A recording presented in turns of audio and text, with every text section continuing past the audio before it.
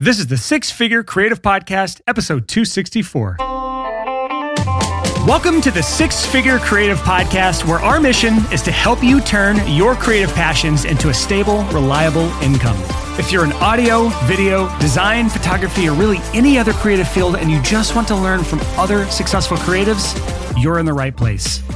Hello, and welcome to the Six Figure Creative Podcast. I am your host, Brian Hood. If this is your first time listening to the podcast, first of all, hi, hey, hello, welcome. This is a show for creative freelancers who are good at what they do, a really important part there, and they're trying to earn more from their creative skills without selling their souls. If that sounds like you, you are in the right spot. For my returning listeners and viewers on YouTube, welcome back. Glad to have you back. It is a new week. It is the 4th of July week is the time that I record this, and I feel like this is the week I'm finally going to get ahead on the podcast. I've got two loaves of sourdough bread downstairs, bulk fermenting right now. I've been getting back into sourdough. I'm stoked for that. I'll put some of my Instagram stories if I get a decent loaf. Last week was awful, flat, dense, gross loaves that we ate like a slice of and threw away. Here's the key to an amazing sourdough starter. This is the thing that was messing with me last week. Really underactive starter. Using rye flour in your starter, 50% rye flour, 50% white flour. That sucker overnight, boom, doubled in size. So if you don't know anything about sourdough, you're not following along right now. My apologies. But I'm stoked to see how the response is today because I had an incredibly active sourdough starter overnight, and we'll see how it goes today. Fingers crossed. The topic today is not sourdough. The topic of this podcast is not sourdough, and this is not a sourdough show. Although if I wanted to have more YouTube subscribers, I probably could just do only sourdough content because a lot of those people have like hundreds of thousands, if not millions of subs on YouTube, but that's not my show here. We're going to continue our series on freelance fuck-ups. Again, this is a wonderful series for our editor because he gets to do a lot of bleeps, which is fun. Fuck-ups. Sorry, Leland. We're going to cover something today that all of us have to get right, and that is fulfillment on what we offer as freelancers. If you think about this, like this is something you absolutely must not get wrong because you are literally getting paid to fulfill on something. If you mess this up in any way, shape, or form, you are setting yourself up for a really, really frustrating freelance journey. So this episode, I want to cover 6 freelance fuck-ups that are ruining your fulfillment experience as a freelancer, thus leading to you dropping the ball, which means clients are less likely to refer you or ever come back to you, and probably create more pain in the ass clients and pain in the ass projects and more headache overall. Because if you're guilty of any of these 6 fuck-ups, especially the first one, you're in for a world of hurt. So let's dive into this. Freelance fuck-up number 1. And this is my favorite on the list because this is the thing that has cascading effects. If you mess up this one thing, or if you fall into this one trap, I need you to stop.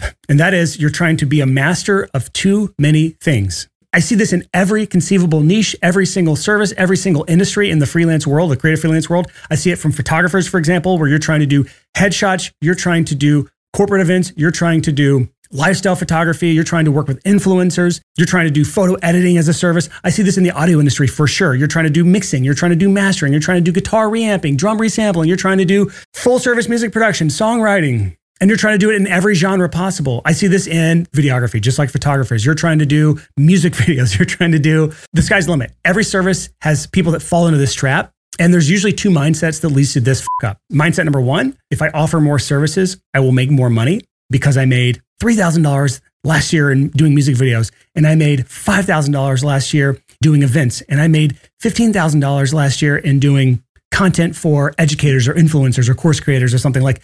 And if I just offer more services, I can get up to 6 figures. That is backwards thinking, and we'll talk about that in a second. But the other mindset that leads to this is the creative's dilemma of, oh, I love to do all these things, so I'm just going to do all these things. That's a selfish approach. Actually, both of these are kind of selfish, but here's the reality of this.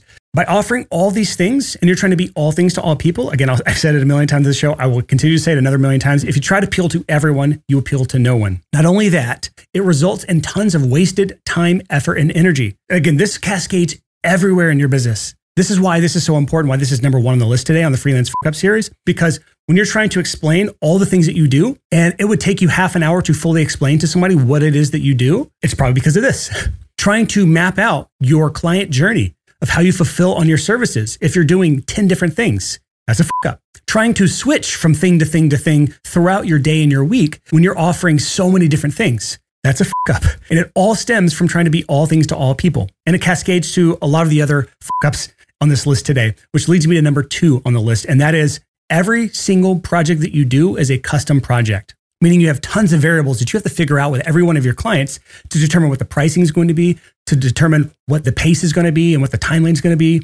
If you can't describe your average project to me or someone else, which is something I ask all the time, what is your average project value? What does it look like? What kind of client it is? What are you doing with them on average? If you can't answer that very quickly, that's not a good thing. This is where the creative is sabotaging the entrepreneur. You have to find a way to unify yourselves when you're trying to balance the creative side of your life and the entrepreneurial side of your life. Some of you naturally know, if I limit what I'm offering to people, I know that I can be better than everyone else at these one or few things. I know that I can systemize and create processes around these few things better than everyone else. And I know that I can be more efficient than everyone else because I'm only offering a few key things versus the creative-minded person who's less entrepreneurial. And they're like, I love to do all these things. I'm going to do all these things. And now I'm broke and I can't do these things at all because now I have to get a day job and now I'm working 40 hours a week. So I can't offer these things anymore, all these things I love to do, because I failed as an entrepreneur to pare it down to a manageable level. And this sort of approach where every single project is its own unique snowflake is especially bad if you're trying to shove a productized service pricing and packaging where you're doing package pricing and getting away from the day rates and the hourly rates. When you're trying to move away from that, but you're still doing really unique, really custom projects. Those two things do not go hand in hand because with custom projects, and especially when you're doing something for the first time, there's so many unknowns. There's so much risk. And if you do flat rate pricing on high risk projects with a lot of unknown variables, you are taking on all the risk for that. So when things take 10 times longer, you're earning 10 times less per hour. So if you are going to just insist, Brian, I hate you. I hate your advice. No matter what you say or do, I'm going to offer all these million things, then just stick to a day rate or an hourly rate, because flat rate pricing and packaging is going to probably be the death of you. So if you're following this trap, my advice to you is pare everything down to just one outcome that you're delivering. Yes, it might be a bunch of services that are all added up to get you that outcome. That's relatively normal. But what people fail to think about is, what outcome am I leading people towards? If you can just focus on what's the outcome I can provide to be the best at my price point, you will have a much easier time as a freelancer. This leads us to mistake or fuck up number 3. And that is, you have a half-assed or no onboarding process. So let me just back up and clarify what I mean here. Onboarding process is just when you get a new client, what are the next steps? Once they've paid you and you've started the project, which you should always take money up front if you can. In most industries, you can do this unless you're working with larger corporations. They have like net 60, net 90 terms. But if you get paid up front or whenever you start the project, how do you get all the information you need before the project, planning the project, and then getting the client started? That's the onboarding process. Many freelancers, you have absolutely no process or you just wing it every time. The reason people tend to mess this up is because it goes back to mistake number 1. They're trying to do too many things. And when you have so many variables involved with a project and so many services with so many different types of clients, there's no really one good way to onboard for all those things. So you have to end up winging it every single time. And that's where you have these inefficiencies where the creative has sabotaged the entrepreneur. This is a constant battle. We have to find a way to agree with each other. We can't let the entrepreneur take over because then our creativity starts to die. We can't let the creative lead the path because the creative just wants to do what the creative wants to do. It's very selfish. So when we put these two things together, we focus on one outcome that we're providing, and then we figure out what are the milestones and the checkpoints and what are all the things that we need to do to get off on the right foot. If you do this right, projects run smoother, clients are happier, there are less drop balls. The project starts off with a really good tone because the client feels like they're being taken care of versus just jerked around for last minute information all over the place. If this is an area you struggle with, by the way, just go get our onboarding guide for free at sixfigurecreative.com/onboarding. That is my ultimate onboarding process, the 5 steps to onboarding every new client the right way. This pairs really well with this step if that's something you struggle with. That guide is not going to be that helpful for you if you're still trying to be all things to all people. It's a recipe for disaster. And just one really quick objection overcome, which is me just overcoming your objection right now. If you're still screaming at me, and I don't know why you'd be even listening to this podcast if you're still screaming at me, but I'm going to try it anyways. If you are objecting to offering a lot of things to a lot of people because you've seen someone else doing that successfully, I see this all the time in the audio industry. Everyone points to some producer A or producer B, music producers who are huge and they offer lots of services to lots of genres. They're failing to understand that those people have been in the industry for decades and they have built their skill set to where they can actually support what's required to be great at a lot of things for a lot of people. And they've also, in many cases, if you trace their journey, they have done what we call niche stacking. And that is where you are dominating a niche. You're great at it. You're the go-to person. All right. what can I do next? What's my next challenge? And you go to the next niche and you dominate that niche and you become the go-to person in that niche. What's my next challenge? Now I have 2 niches that I'm dominating and 2 different offerings that I'm doing. Again, that sort of stuff can stack up over time. But if you are still struggling to make your first 100 grand, you can scale to multiple 6 figures a year with one offer to one type of client. This has been proven again and again and again, not just in freelancing, but in all offerings. It can be done. Don't think that you are so unique that your one outcome that you're providing clients and your one type of client isn't enough to get you to your goals. If anything, we're just trying to rein in that creative who's trying to do too much because you're selfish. The creative is very selfish. I hope you understand that.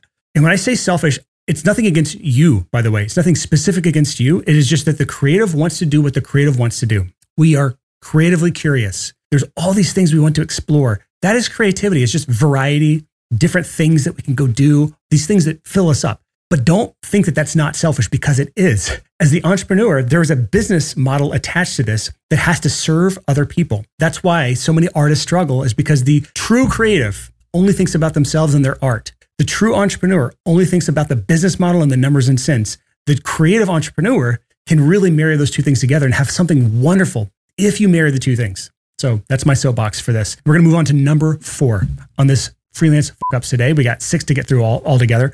Number 4 is you are horrible at communicating with your clients. This is another almost trope in our industry as creatives. The bar is so low when it comes to communication. You don't have to do that much for your clients to think, oh, he's actually really good at communicating. But because of mistake number 1 or fuck up number 1, where you're trying to do too many things for too many people, and there's so many moving parts in your business because you're trying to juggle so many different projects at so many different phases with so many different steps, that you have no way to really organize that and communicate to different clients at different phases in different places of where you are in the project and what's expected of them and when you can get things done. And then you actually can't deliver on what you say to them.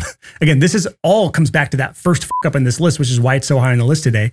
But poor communication may not be the cause of all that. It can be that you just don't have the right tools in place. So there's 2 tools that you want to think about using, maybe 3, depending on who you are. But if poor communication is a sin that you are committing right now, the first thing is consider getting a customer relationship management system, CRM. We talk about it all the time on this podcast. There's a bunch that are out there. I'll talk about these more in the future. But one that I recommend people at least go check out to get a gist of what a CRM is and how it can be used. The one that I used for a long time, then I moved away from, then moved back to, then moved away from, like they'll do roughly the same thing.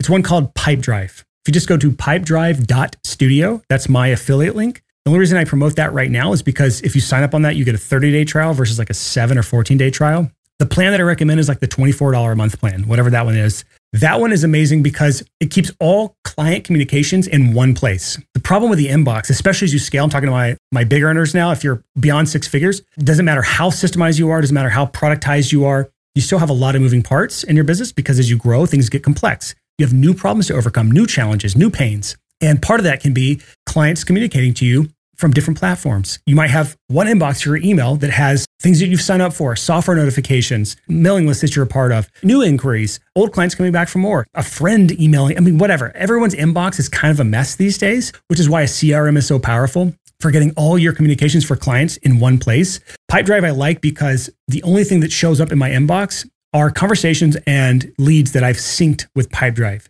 so that the only thing in there is my client communications. So if it's in my inbox, it is involved with a client or a potential client, and it keeps things very streamlined. If you are overwhelmed with the thought of a CRM, the next best thing is to get a dedicated communication platform like Slack, or the one that I prefer is called Twist. It's similar to Slack, but it's more thread-based. That can be really good if you want to have your clients in kind of a threaded conversation where you can have a dedicated space to have conversations with just your clients. Everyone's different. This can vary from industry to industry, and certain types of clients do not want to be pulled into your dedicated conversation space. So this is not a blanket suggestion to everyone, but email tends to be the preferred communication platform for a lot of, especially if you work with business owners, B2B, some B2C. But if all else fails, the thing that can really save projects and help with the communication is a good project management system. I use ClickUp. Not everyone should use it. It's very complex. You can just use Trello or something simple. But the cool thing about ClickUp is not only can you organize your projects and create templates and all that fun stuff, you can actually communicate through there as well. You can send emails from specific projects or specific tasks.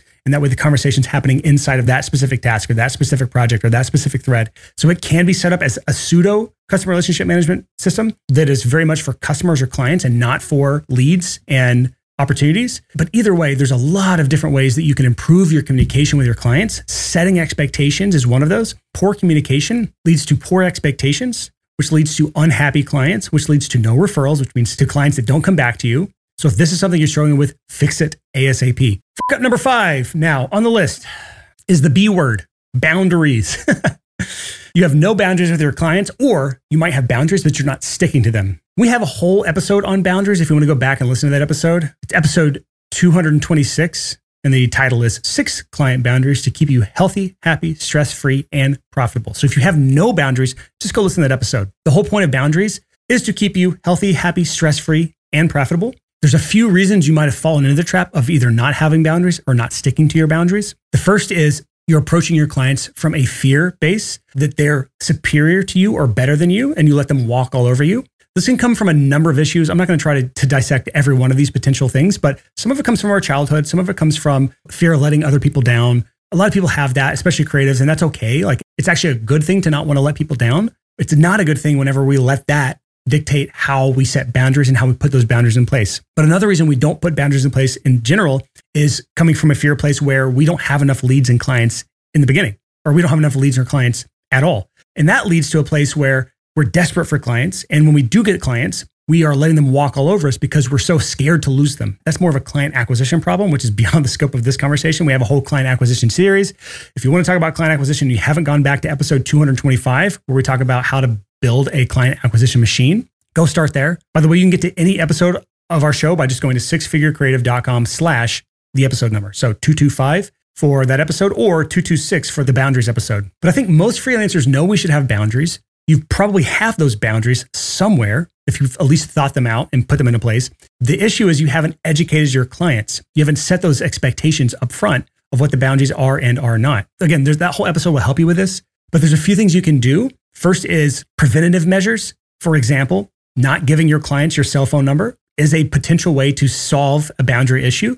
So if clients are texting or calling you at all hours of the night or crossing those boundaries, you can do a preventative boundary where you just don't give them your personal cell phone number. There's plenty of two-way texting platforms, and most CRMs have this at this point, where they can call or they can text and it goes through the CRM, but it won't reach your phone. And that's fine, because most conversations don't have to be answered every second of every day. It's okay to have a bit of a buffer between when someone sends something in and when you respond. So you don't have to have it on your phone and be on your phone all day, every day. That's an unhealthy place to be. You can have a delay where you check your CRM twice a day or a few times a day and just monitor it and get back to people that have gotten back to you. But that's an example of a preventative boundary where we've removed something. We've actually not given our number out to people. And that's really good for people who struggle to stick with boundaries, where you can't just give somebody your number and say, don't text me past 5 p.m. Don't text me on the weekend. A lot of people just don't work that way. I don't have a problem with that, but I also would just never give out my phone number to a client. The second area of improvement here for people is just re-educating their clients on the boundaries. And that can be where you've set expectations up front.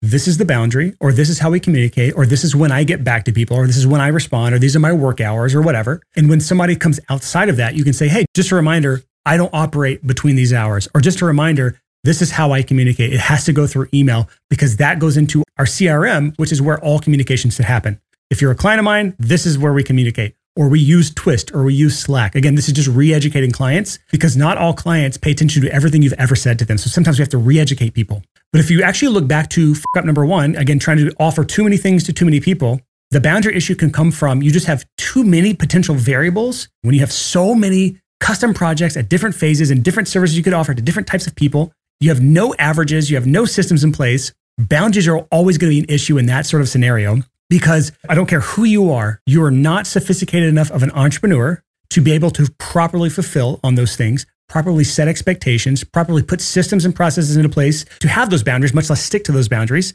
So if you are trying to do all these things for all these people, again, mistake number 1, then you are naturally going to have boundary issues as a byproduct. Because one of the most surefire ways that I can tell if you're an unsophisticated entrepreneur or freelancer is that you're trying to offer a million things to a million different people. If I see a list of services on your website, all these different services that you could offer people, you are probably not making very much money as a freelancer. The few projects you are getting, you're being walked all over, and you probably have a big struggle with boundaries. So if I haven't beaten that horse to death, I'm going to keep beating it to death. Try to be everything to everyone. You're going to be nothing to no one. Now let's get to the last fuck up of today's episode. And just a reminder to pull us back into what we're talking about is things we're messing up as freelancers around the fulfillment of our services. Again, this is what we're paid to do. So if we mess this up, we are not serving our clients well.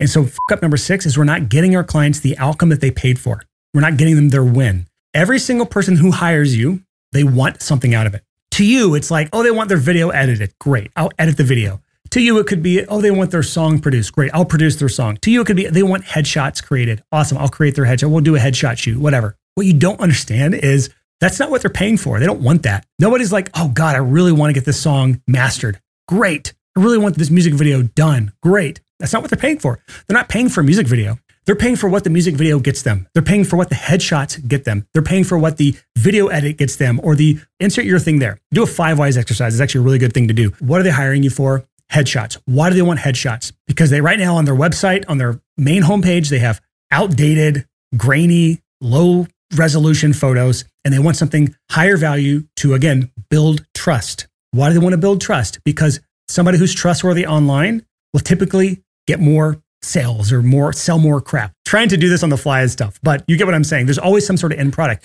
If I'm an artist or a musician, why do I want my song produced? Because I'm trying to gain more fans and more followers. Why do I want more fans or followers? Because I want to be able to tour or get signed. Why do I want to get signed? Because that is a signal to me that I've made it as a musician. And I can say to all the people beneath me who doubted me, who said that skipping college was stupid and put that chip on my shoulder, I can say that they were wrong. There's always the ego element. Or I just want to be making music for the rest of my life. And this song represents the next step towards that path for me. See how much different that is than I just want a song. I just want a music video. I just want headshots. Thinking about the outcome that they want is always the better way. And when you fail as a freelancer to help them get their win, you are failing your client. So if you haven't thought past the transaction and past the final delivery to what goes beyond that, you're letting them down. And in many freelancer cases, they can actually do things that influence past that point. And you never think about it. You never educate yourself. You never learn what needs to be learned. You never get the relationships together that you could use to help them get their actual outcome. If you're not getting your clients an outcome, the desired end result that they have, then you have fucked up. So just to recap all 6 of these, poor Leland having to edit out the F-bomb every single time because we are a somewhat family-friendly podcast. Not really, but if you have kids in the car, you don't want these words getting in their little tiny ears. Fuck up number 1, trying to be a master of too many things. So you're trying to be all things to all people, and so you're nothing for no one. Fuck up number 2, every single project that you have is a custom project, meaning tons of variables, tons of switching costs, and a lot of complexity. Fuck up number 3 is you have a half-assed or no-assed onboarding process, which means your projects are off on the wrong foot at the start, drop balls, clients are confused. They are not clear on what they should expect, when they should expect it, what you need from them, what they should need from you. Number 4 is poor communication, which is part of the onboarding process, but onboarding is more than just communication. Just go get that guide at sixfigurecreative.com/onboarding if you want to see more about that. But number 4 is poor communication, where you have not set expectations. You have not responded quickly to clients. I don't mean instantly, but I mean quickly, less than 24 hours, business hours, not just weekend. Number 5 is you have no boundaries, or if you have boundaries, you're not sticking to them, leading to clients walking all over you, leading to heartache and headache. And then number 6 is not getting your clients the win that they came to you for, or the outcome that they paid for. Again, you are just a step towards what they're after. And the more of that end goal that you can help them towards, the more you are going to be successful as a freelancer. So that is it for this episode. We've got more to come in this Freelance Fuck Up series. If you want to give me your thoughts on what you think about the series, just email me, podcast@sixfigurecreative.com. Would love to hear from you. That's podcast@6figurecreative.com. Email will be listed in the show notes at sixfigurecreative.com/264. That is it for this episode. Thank you so much for listening to the Six Figure Creative Podcast.